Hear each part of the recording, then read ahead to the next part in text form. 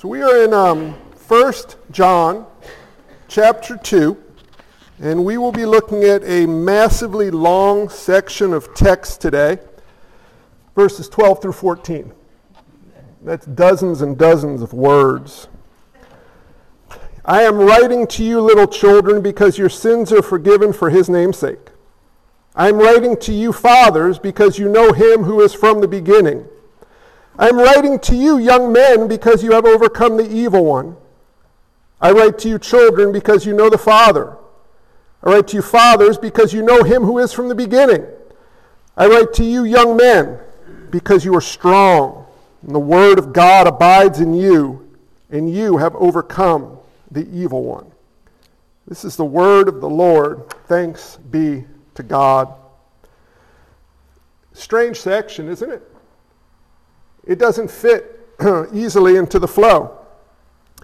John is giving us encouragements, heavy, difficult, seemingly difficult encouragements.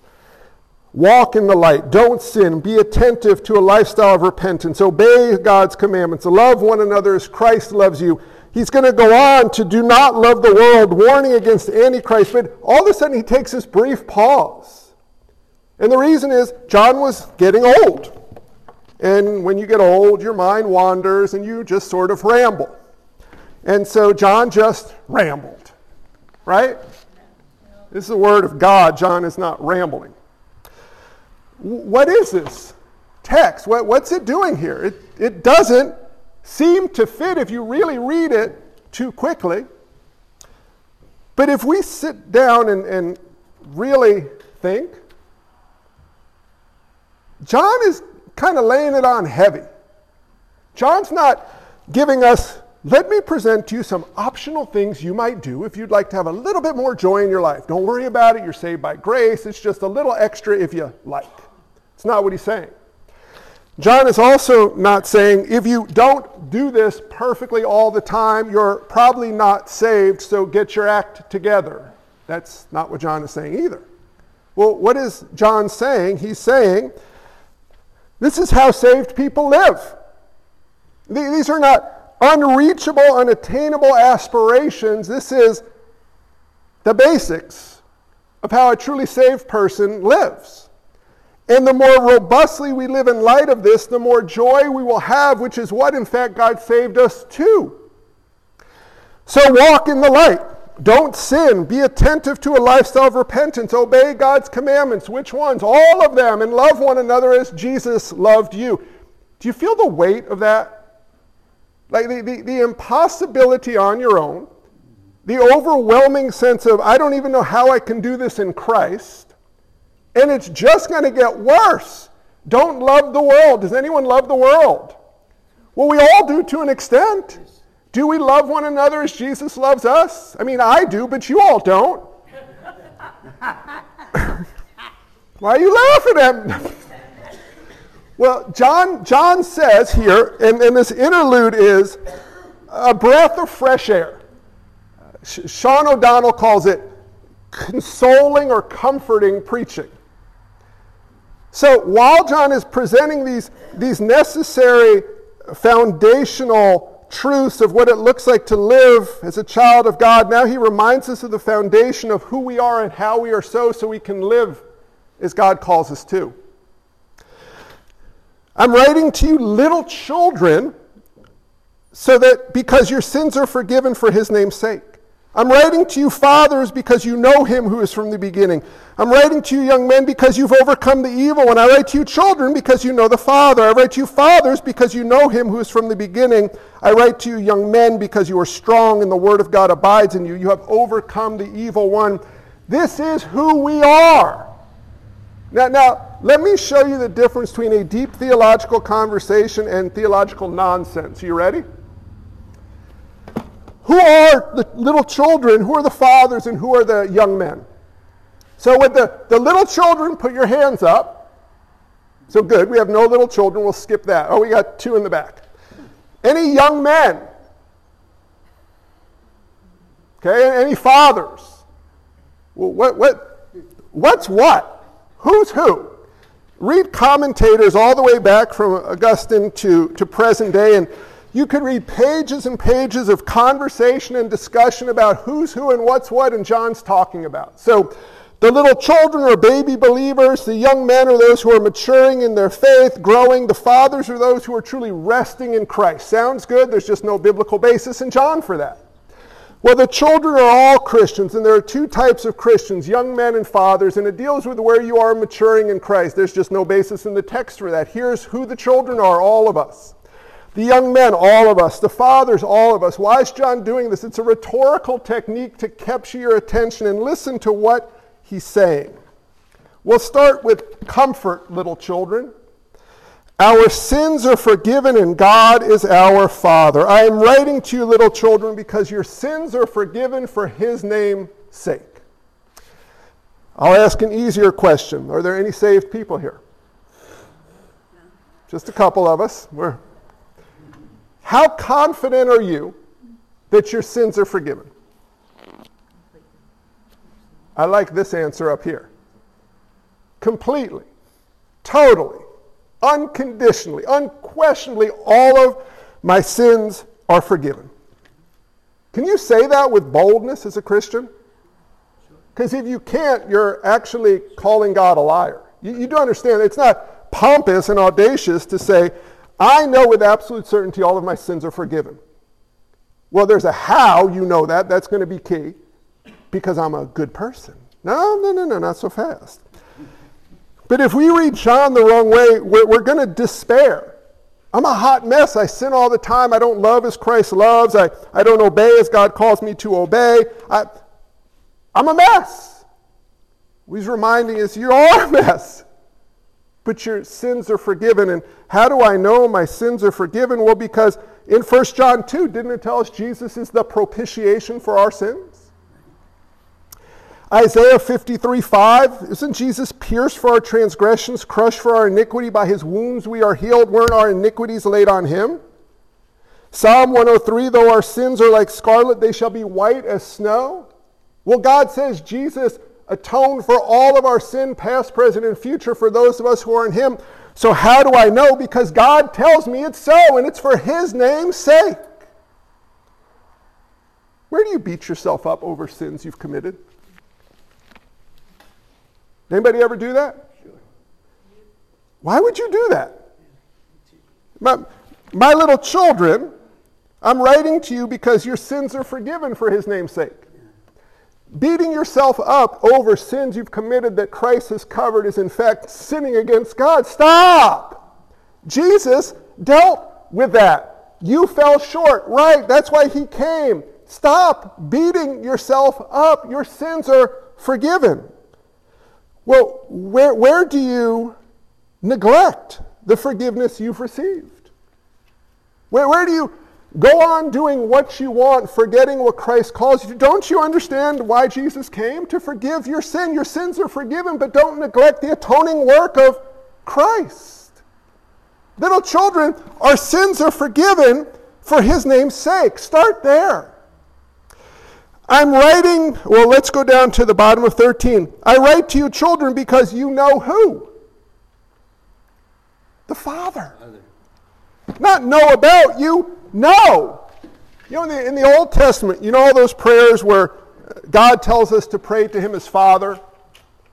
The Jews come to Mount Sinai and they shout in unison, Father on high, right? Or when Moses comes to the burning bush, he prays, Father, or he says to God, whom shall I say sent me? Tell them your Father sent, right? Where there's fatherly pointers, but you know how audacious it was that Jesus said, when you pray, pray like this, our Father. Or when Jesus talks about going to our Father, God's fatherliness towards us. When I came out of college, I applied for a job at my father-in-law's recommendation. He was friends with the CEO of a Fortune 50 company named Bob Walter. And I sent a letter, Dear Mr. Walter, my father-in-law Bruce Cameron suggested I contact you. 2 days later, I had a job. I had a connection with the CEO. Showed up at work a couple weeks later, a red Porsche 911 Carrera pulls in the lot, vanity plate, hot tamale. That was Mr. Walter's car. Walking in with my friend Jeff, the rumble, gets out of the car, looks at me and goes, "Hey John, how are you?" "Hey Mr. Walter, good to see you." Jeff looks at me and goes, "What's the deal with that?" Well, I had access through my father-in-law, but see, Bob Walter had a son my age too, came to work for the company named Matt. Matt didn't send a letter to his dad. Matt didn't get the same sort of job I got. Matt still works there and does pretty well for himself because Matt had a dad. Blow that out of the proportions that we can limit it to. Jesus doesn't give us a name on a referral letter to the Father to answer our prayers. He makes us sons of God. We are sons of God. God is our Father. My little children, your sins are forgiven and God is your Father. Where do you forget that? Where do you forget the fatherliness of God? God is not like your father. God is a perfect Father. So feel the weight of what John's saying, but start on the foundation of your sins are forgiven and God is your Father, and you will forget those things and need to be reminded of them again and again and again. Why do you obey God? It's really a simple question that's hard to answer. Why do you obey God? Well, because we have to. Yeah, it's His commandment. Kind of? But wouldn't you want to obey God because His commandments are laid before us so we can enjoy intimate fellowship with Him as a Father? I obey God because I want to enjoy God who is my Father and loves me. There's your robust biblical answer. Not because He's going to hurt me, because He's in charge, because He No! My little children, I'm writing these things because your sins are forgiven and God is your Father. Later on, His commandments are not burdensome. They should be a joy and a delight to the heart because they lead us into greater fellowship with Him. I obey rightly for God's glory and my joy. That's why. He's my Father. Do you know how easy it is to forget that? I'm writing to you fathers because you know Him who is from the beginning. Again, repeats that in verse 14. What does that mean? What's your greatest desire in life? You got it. Don't ruin it for Him. To walk with God in the fullness of sense and to enjoy intimate fellowship of one you know well. But functionally, guys, let's be honest, besides me and Jerry who are fully sanctified, don't say it out loud. What's your greatest desire in life? If you think about it and wrestle with it, it's something else or something alongside. For my kids to be happy, to be successful, to be loved, to be rich, to be healthy, to be relaxed, to be... Seek first the kingdom of God and His righteousness, and all these things will be added to you. Are you saying if I obey God, I'm going to be rich? I actually am, but in due time. I'm not saying in this life. Are you saying that if I trust God, I'll be healed totally physically? I am. Don't miss it because He says it, but just in due time, you'll have a resurrection body. I'm not promising you healing in this life. I'm promising you perfection before God and perfection with God in due time. Could He heal you in this life? Sure. Could He make you rich in this life? Sure. If He doesn't, why doesn't He? Because it's not best. But in order to know that, you have to know Him as a good Father who loves you perfectly. What is our only hope in life and death? Here's a kicker. I made this comment at the very beginning about these strange conversations. Grab a catechism like the Heidelberg and Westminster and chew on it. It will answer every foundational question you'll flounder with in life, and your kids or your grandkids for generations to come will flounder with. Every child grows up with a need to know who they are. Who am I? Parents usually tell them, you are wonderful. You are smart. You are strong. You are handsome. But what if you're ugly, dumb, and average? Right? You guys know how a bell curve works? You know how many people are on that far side of the bell curve in the above average intelligence section? It ain't all of you.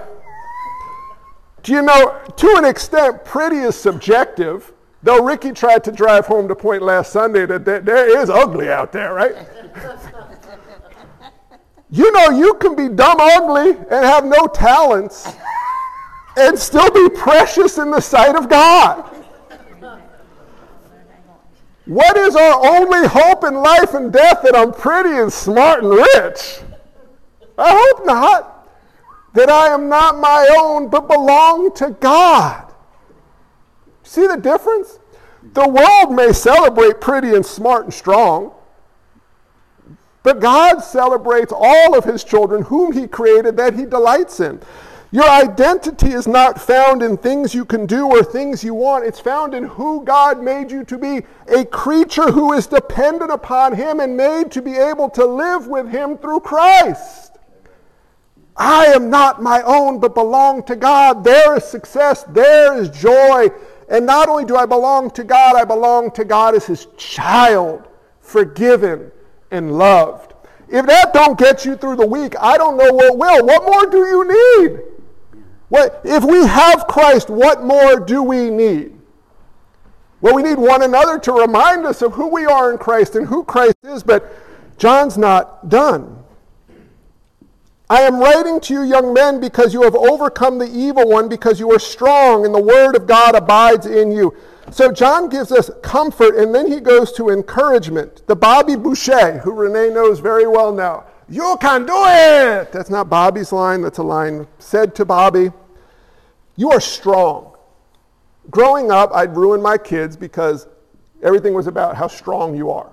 And I do have kids on that side of the bell curve, right? Let's just be honest. And so I remember a proud moment as a papa as Cameron came home from preschool. I don't even know if he remembers this. Walks into the house and goes, I'm pretty sure I boomed down everybody in the class. I was like, you could boom down everybody in the class? Mm-hmm. He's like the alpha dog in the preschool. I could beat up all the kids. And then he's contemplating, can he overpower the teacher? And I'm starting to contemplate, what have I done to this child? Like, why is he analyzing the room as a 4-year-old? But we should do that spiritually. I can boom down all of the schemes of the devil.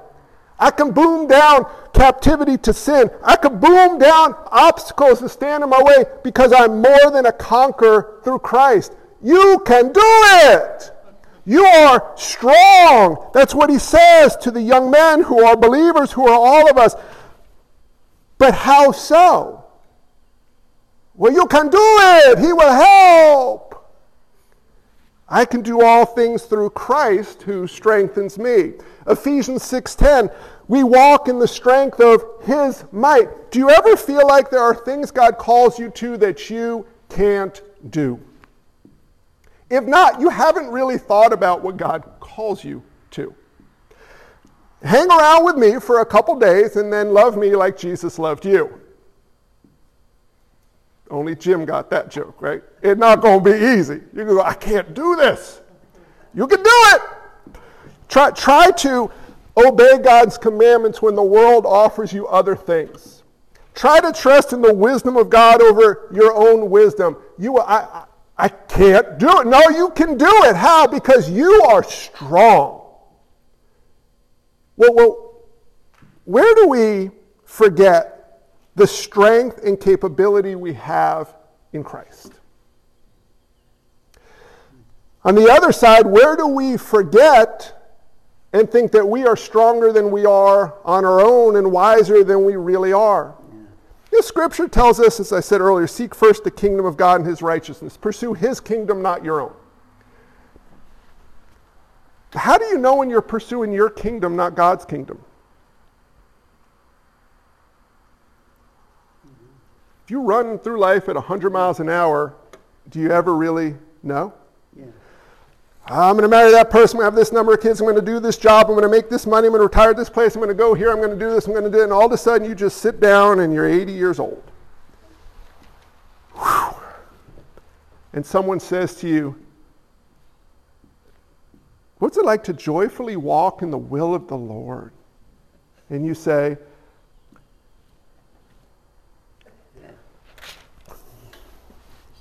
you ever meet we'll use Samson. Remember Samson in the book of Judges? You ever look at a children's Bible? Big dude, right? He was the first man to use anabolic steroids. That's why his hair fell out. But anyway, when you picture Samson, don't you picture a big guy? Right? I mean, nice ripping forearms, barrel-chested, legs like Dylan and I have, just tearing through the pants. Dylan and I are the Tree Trunk Brothers, right? You want to know what he really looked like? Not muscular and big. Why do I say that? Because people ask, how is he so strong? Well, duh, if he weighed 380 pounds ripping through his toga, it wouldn't be a tough question. Look at his arms. He had supernatural strength. It was part of this vow that he made to God and how God was going to display his glory. Samson looked rather average, but he had a strength no one could understand where it came from. Listen now. How much more so us as believers? But how often do we walk in such a way that we look at one another and go, how'd you do that? Samson, how'd you kill all them Philistines? How'd you knock down those pillars? How'd you use a jawbone like that? Brothers, sisters, how did you overcome the evil one? How did you forgive? How did you love? How did you trust God? Shouldn't it be more so than Samson? Well, what happens is we forget that when John is telling us to walk in the light, he means walk in the light. Not just stick a foot in the light every once in a while, walk in the light. Walk, in fact, as Jesus walked is what he says. To love one another as Jesus loved us. Anyone ever offend you in the church? I don't want specific examples because my feelings will be hurt. Well, anyone other than me, we'll take examples now. Has anyone ever offended you in the church? If not, you really need to live relationally with one another more. What do you do when someone offends you? Well, let me ask differently. Biblically, what should you do when someone offends you? If you can just forgive, forgive. But if there's an issue to be addressed, bring up the issue. Isn't that kind of risky? Yeah, Jerry offended me because he was talking bad about my goats. And so I'm just going to, I'm more concerned about the dogs with you, let's be honest. So I'm just going to let it stew inside. Why is he talking bad about my goats? What kind of man? I thought he was a nice man who loved Jesus. He's just bad-mouthing my goats to other people in the church. Well, fine. If he's going to bad-mouth my goats, I'm not even going to talk to him. Hi, Jerry. That's the best he's getting out of me. I don't care. That's what we do. We put on the facade. I'm using a silly illustration, but what would happen if I came to him and say, hey, you've really hurt me. You've offended me. And now you're bad about my goats. You're talking about my goats to other people and making them look bad to other people. Why? Well, he might say, what kind of sick fool are you so concerned about your goats? Or he might say, I'm sorry. I didn't mean to. And you have restoration and reconciliation. We can obviously do this in appropriate terms. I'm being vague in general. Well, how do you actually work up the muster to seek to reconcile with someone who sinned against you and have the ability to forgive someone or be forgiven by someone? Well, you can do it. You are strong, but you got to trust God and walk in his will. How do you steward your time as God calls you to? Don't y'all have the experience of more things to do than time allows? Yeah. Well, what do you do with that? Well, how do you trust God's provision of time to accomplish God's given desires?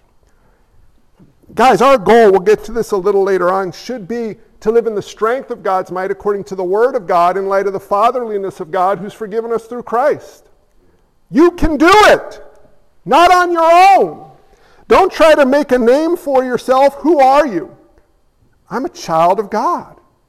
Would you be more, listen to this and I'll move on. Would you be more impressed to know, let's use this work illustration, that if it was my dad, is the CEO of a company with revenue of $156 billion, owns 3 homes in a private island? Or would you be more impressed to know that my Father is God himself? Yeah, we want to say God himself, but ain't God flying you on private aviation to an island, is he? God ain't giving you the hot tamale too, and that was his son's license plate, right? God isn't giving you all of these things that are appealing to the flesh, and they're not evil, but which would impress you more? I wonder what would happen if, pick your favorite celebrity, walked into the church on a Sunday at the same time Jesus walked in, who you know isn't a 6-foot white dude from Chester County. I'm just saying, when you meet him, just so you're not surprised. Who would you be drawn to greet and engage with, right? I don't even know celebrities all kind of went downhill over the past couple of years, but like, go back 20 years and like, what if Mr. T walked in? Like, oh, the B.A. Baraka, Petey the Fool. Oh my gosh, Mr. T's at church, this is so exciting. Why? Why are we not enthralled with the fact that God who is, who made all things, who sustains all things, who owns all things, has saved us to himself and made us his children? You won the lottery, you know that? The cosmic lottery. Your daddy is God, and not only is that, God dwells in you. You are strong. You are loved. You are forgiven. And look at where he ends this. Not only in the comfort, not only in the motivation, but look at the encouragement to press on to what John calls us to. God abides in you, and you have overcome the evil one. God abides in you, and you have overcome the evil one. Remember John 15? Remember John 17? What does it mean that the Word of God abides in you? Does it mean you get like a tattoo of Scripture? No, Jesus is the Word. Well, here's tricky, right? This is the Word of God, and Jesus is the Word of God. So that means that I'm holding Jesus. No. It means that the God who created all things dwells in us, and he sanctifies us by his very word which he's entrusted to us. Let the word of Christ dwell in you richly. Why? Because it is a light to our path and a lamp for our feet. I think I flipped those there.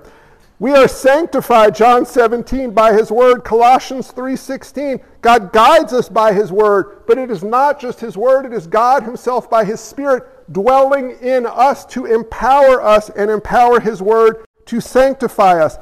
How often do we neglect Scripture? Now, what should motivate us to read Scripture, to meditate on Scripture, to memorize Scripture? What are you going to get out of it? And this is Sunday school today. This is what we're going to dig into today. Why do you want to read this? Well, why do I have to read it? I got Google. What? I asked Pastor John, well, how do you know I'm not making up some nonsense? Well, you find out in like 40 years I was like a corrupt cult leader and you all fell for it. Now you're all going to start, well, you figure it out. I don't know. Get a Bible, read it. This is the word of the living God, so that we might know him and enjoy him and walk with him as he sanctifies us by this word and come to see that the God who gave us his word dwells in us. He's a very present help, not only in times of trouble, but at all times. We abide in God and God abides in us. And Derek Jeter has a line where he says, I don't remember exactly how, you know who Derek Jeter is? Oh, yeah. I mean, we should. He plays for the greatest baseball team in the history of the world. Not on that sinful team from a little further north. He says he's an extremely loyal person, but loyalty in only one direction is stupidity. That's Derek Jeter's quote. That's not Jesus' quote. Jesus spins it a little bit differently. Jesus is the most loyal person you will ever know. But for him, loyalty in one direction is not stupidity. It's called grace. No matter how well you abide in God as a Christian, God will robustly always abide in you. Now, the degree to which you abide in God is the degree to which you will enjoy the relationship you have with Jesus. Now, that is put on display in the church. In a sense, one-directional loyalty in a church is stupidity, but as we live with multi-directional loyalty in a church, what we're doing is displaying, in one sense, the triune intimacy and relationality, but more so the relationship we have with Jesus and Jesus has with us. It's a signpost to that. But Jesus' loyalty to us is not conditional upon our loyalty to him. In fact, it is his loyalty to us that enables us in any way to abide in him. Remember Peter? Do you even love me? Do you even kind of like me as a brother? The response should be, no, but Jesus, you love me. It's that old song, Jesus loves me, this I know, for the Bible tells me so. Enamor yourself with the love of Jesus for you, and because he first loved you, you will love him. You will abide in him. You will walk with him. And it is through his word that we are able to know him and hear from him and be comforted by him and be encouraged by him and comfort and encourage one another. If you just take a Bible by yourself to the woods, you will not live in robust intimacy with Jesus. Sorry. Because that's not the way the Holy Spirit primarily works. We'll pivot to that in a moment as we look at communion. But guys, you're not captive to sin. You're not under the dominion of the evil one. Jesus has conquered sin and death, and the moment you come to faith in Christ, you have power over those things too. Yes, you will fail, but your sins are forgiven. Where does the power come from? From your new birth with a new Father through Jesus. My little children, your sins are forgiven for his name's sake. Fathers, you know him who is from the beginning. Young men, you have overcome the evil one. Children, you know the Father. Fathers, you know him who is from the beginning. Young men, you are strong. The word of God abides in you. You have overcome the evil one. It's kind of like a rough swim lesson, 1 John is. Go, go. You ever do a swim test as a little kid, or maybe we had a little weird? I didn't like the water. I had a near drowning experience. Next time you see my mom at church, ask her to tell you about it. She'll look at you like this. I fell in a pool. It's my first memory.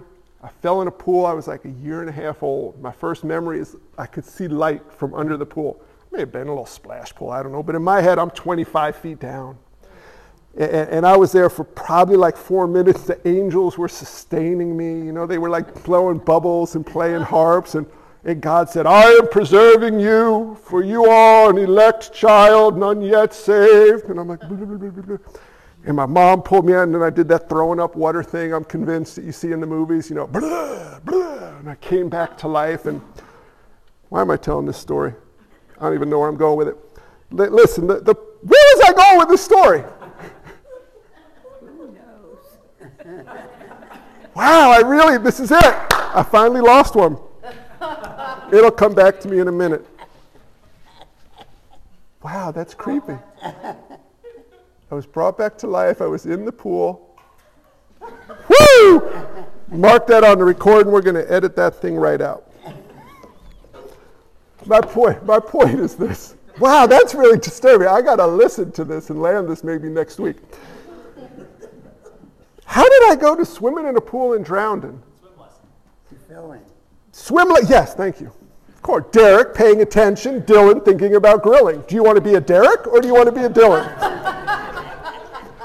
So I couldn't swim. Later in life, I was terrified of the water. I finally went to camp and I had to learn how to swim. And to get into deep water with all the normal kids who were like 12 years old, you know, so you're not in little floaties, you had to swim all these lengths in the pool. And I remember just roughing it and just gasping. You're going, you're like, but you can't quit. You're like, whoa. Then you're like, how far can I go before I pass out? And you finally grab the wall and you're like, you made it. Well, that's 1 John. If you read it right, it's like, walk in the light. Love one another as Jesus. Do not sin. And then John reaches down and he lifts us up out of the water and says, relax. You got to learn how to swim. It's not supposed to be this hard. Relax. Catch your breath. Well, how do we catch our breaths? Your sins are forgiven. God is your Father. You are strong. The Word of God abides in you. God himself abides in you. You've overcome the evil one. So if you're listening to John the right way, now you got water dripping off your head. You're shaking from exhaustion from trying to swim and not drown. You go, and then John will smile next week and go, ready to keep going? And we'll go back in and go, do not love the world. Go through it a few times. I don't swim like that anymore. Thank goodness I don't swim like that anymore. You'll learn to enjoy swimming. I don't mean swimming, I mean walking with God. You'll enjoy living in light of who you are. Little by little, more and more, you will walk in the light. You will love one another as Jesus has loved you. You will flee sin. You will repent when you sin. You will not love the world. How? Because God will cause you to. He who began a good work in you will bring it to completion. God is fully invested and fully committed and fully guarantees not only that you are justified in Christ, but you will be fully sanctified in him. Positionally and practically. How? Not by the strength of your might, but by the strength of his might. So maybe at times the Christian life feels like I can't do that again or I'll hyperventilate. But my swimming illustration, it shouldn't. It does because we do it a little bit too much in the flesh. Maybe the Christian life for you feels like you don't want to jump in the water because you're kind of scared of it, so you sit on the side. Hop in. You can do it. Well, no, I can't, Pastor. You don't understand. I can't spiritually swim. Well, no, you can. You don't understand the strength that God has for you. So take this away. Here's your go and do list. I'll make it simple. Remember what's done. Children dearly loved by God, forgiven, empowered, and motivated by the love of God to have the joy God intends in intimacy with him. There's your go away. Remember who you are. You want something else to do this week if that's not enough? Remind someone else of who they are in Christ. You want one more thing? Remember who you are again. That's the foundation we work on. It's not our doing that we should be primarily after. It's resting in the done of Christ. Well, Pastor, are you saying that there's nothing for us to do? No, I don't know if you were here for the first part of 1 John. There's a lot of doing. But be doing your doing in light of what's done as you live as a child who God made a son. Let's close today as we pivot to take the Lord's Supper together. And let me ask you a question. What are we doing? First of the month, come on up, get your stuff. What are we doing? You do it all the time. It becomes routine. Remembering what Christ did. Remembering our Lord's sacrificial work.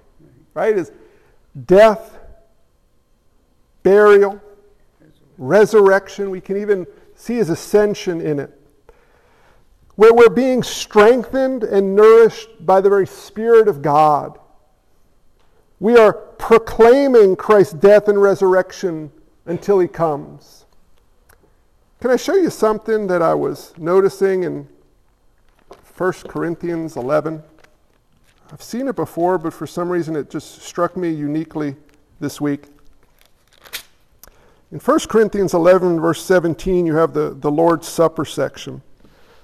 In the following instructions, I don't commend you because, anyone have a Bible open in front of them? Verse 17, in the following instructions, I don't commend you because when you come together, it is not for the better, but for the worse. For in the first place, when you come together, as a church, I hear that there are divisions among you, and I believe it in part.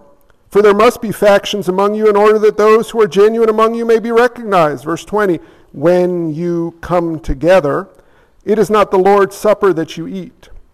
For in eating, each one goes ahead with his own meal. One goes hungry, another gets drunk. What, do you not have houses to eat and drink in?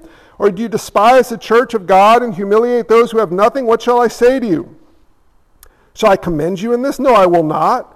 For I received from the Lord what I also delivered to you, that the Lord Jesus on the night when he was betrayed took bread, and when he had given thanks, he broke it and said, "This is my body, which is for you. Do this in remembrance of me." In the same way also he took the cup after supper, saying, "This cup is a new covenant in my blood. Do this as often as you drink it in remembrance of me. For as often as you eat this bread and drink the cup, you proclaim the Lord's death until he comes. Whoever therefore eats the bread and drinks the cup of the Lord in an unworthy manner will be guilty concerning the body and the blood of the Lord. Let a person examine himself then, and so eat of the bread and drink of the cup. For anyone who eats and drinks without discerning the body eats and drinks judgment on himself. That is why many of you are weak and ill, and some have died. But if we judged ourselves truly, we would not be judged. But when we are judged by the Lord, we are disciplined so that we may not be condemned along with the world. So then, my brothers, when you come together to eat, wait for one another. If anyone is hungry, let him eat at home, so that when you come together, it will not be for judgment. About the other things I will give directions when I come. Listen to this. Through the bread and the cup, we see and are reminded of the forgiveness we have received. In the bread and the cup, we see and are reminded of the new family Christ has made us a part of. As we come to the bread and the cup, we see and are reminded of our daily need of nourishment from God. As we look to the bread and the cup, we see and are reminded of the new hearts that we have, which we examine before we come, as we look forward to what is to come. Too often, communion is a forward-facing, self-focused thing. I don't want you to miss the look around. I kind of wish our architecture was different sometimes. I wish we sat circularly. Because this is, when you all look at me, you can't really look at one another. Communion isn't really just about you and Jesus, it's about us when you come together in Jesus. Do you know why the Lord instructs us to take communion as a body? Because of the when you come together. It's a family meal. I can't have a family meal by myself. I can eat by myself. I can do Thanksgiving by myself. But it's not a family meal truly unless the family is gathered. Guys, family. Why family? Who's your father? Why does Scripture call us brothers and sisters? Fellowship, love one another. How? As Jesus has loved us. How has Jesus loved us? He laid down his life for us. He lived the perfect life we couldn't. He died the death we deserve. He made us righteous, and he set us apart as holy so we could live with him as his people for his glory and the joy he sets before us. So as we come forward, you got to slow down at some point and examine your heart. First, you come forward on the credentials of Christ. You know, in each of these strange conversations, not each of them, most of them I had this week, I would ask a question. One involved a parent and her child. And I said, does your child, 13-year-old kid, does your child understand what the gospel is? Well, she believes the Bible is the inspired word of God. Okay? So I say to the mother, this dancing thing, a mother who's a professing believer in a church that's not really a church, think large, attractional, seeker-sensitive, do you understand the gospel? Of course. What is it?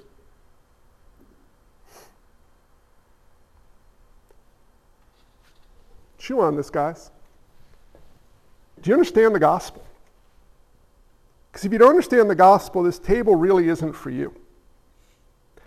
But if you understand the gospel, what a joy this table becomes. Well, I believe the Bible's inspired by... Oh, great. So do the demons, actually. I believe that Jesus is God. Okay. What is the gospel? I'm a sinner by birth in Adam. I don't want to live for the glory of God, and I'm happy to use you, not love you. I seek my kingdom. I seek my will, and I seek to use a God I create in my image to do what I want. I may do nice things on the outside, but my heart does not desire the glory of God. And that's horrible. It's sin. And I grieve this, and I don't want to be like this. I want to love people. I want to love God. I want to know God. But I can't come to God on my own, but I recognize the good news of Jesus came to save people just like me. People who look nice on the outside, but inside have pretty corrupted hearts and deceived motives and are manipulative. People who don't love God. And not only does he offer me forgiveness, he makes me new and creates in me a new heart and gives me an ability by his power to live for his glory and love him and love one another. And I get to fight to that end because I'm a child of God, forgiven and loved. And I live my life in a floundering attempt to live as God calls me to, so I might enjoy him who saved me to himself, by himself, and from his very wrath. This is the gospel. Separated, reconciled, and living in fellowship with. No one is too bad they can't be forgiven, and no one is too good that they don't need him. It's not about trusting in God and having God in your heart. No, it's about being born anew in Christ. Who am I? A child of God. This is how we become children of God.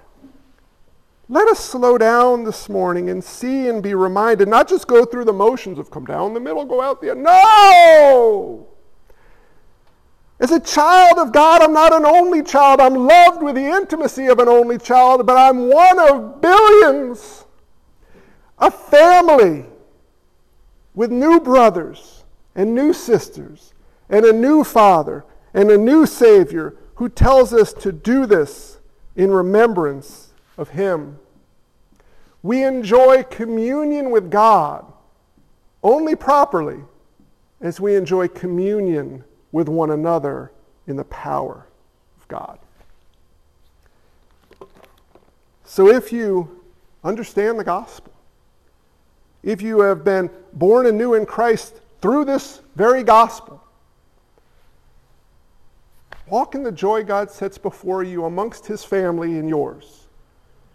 As you see and are reminded of the forgiveness you have, as you see and are reminded of the new family Christ has made, as you see and are reminded of your daily need for nourishment from God, as you see and are reminded of the new hearts that we have, as we look forward to what is to come.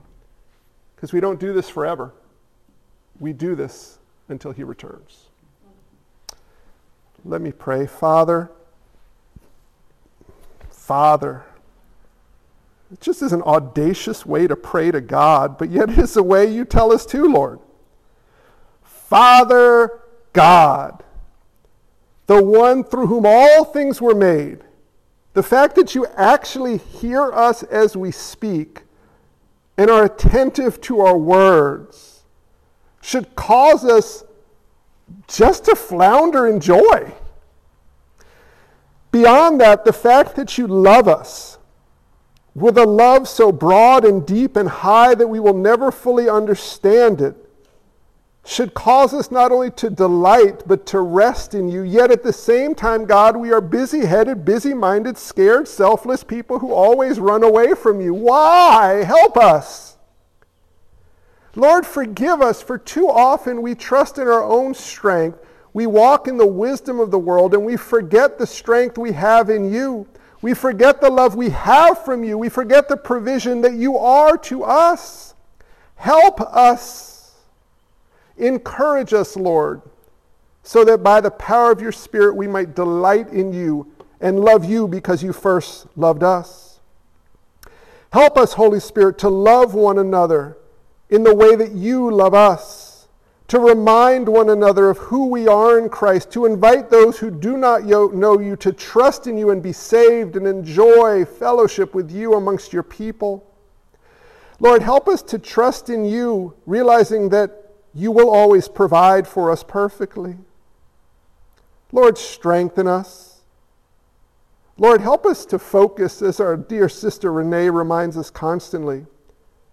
Help us to delight in you, to keep our eyes stayed upon you. Lord, by your Spirit, help us to, whatever is good, whatever is noble, whatever is commendable, to think about these things. Help us to gaze upon you, Lord Jesus, the love you have for us, and who we have become through that love. Little children, young men and fathers, in the sense of forgiven, kids with a dad, young men who are able to fight the fight of faith, and fathers in the sense of seeking to rest in intimate fellowship with you. Lord Jesus, why you have made a way for that to be so is beyond our ability to comprehend, yet you do tell us in simple terms we can understand that the reason you did it is because you so loved the world. You chose your people before the foundation of the world to save them from yourself, by yourself, and to yourself. Help us rest in, understand, and walk in this most privileged position you have placed upon us. We are children of God Most High. Thank you, Father. Help us to magnify your name. It is in your holy name we pray. Amen. I invite you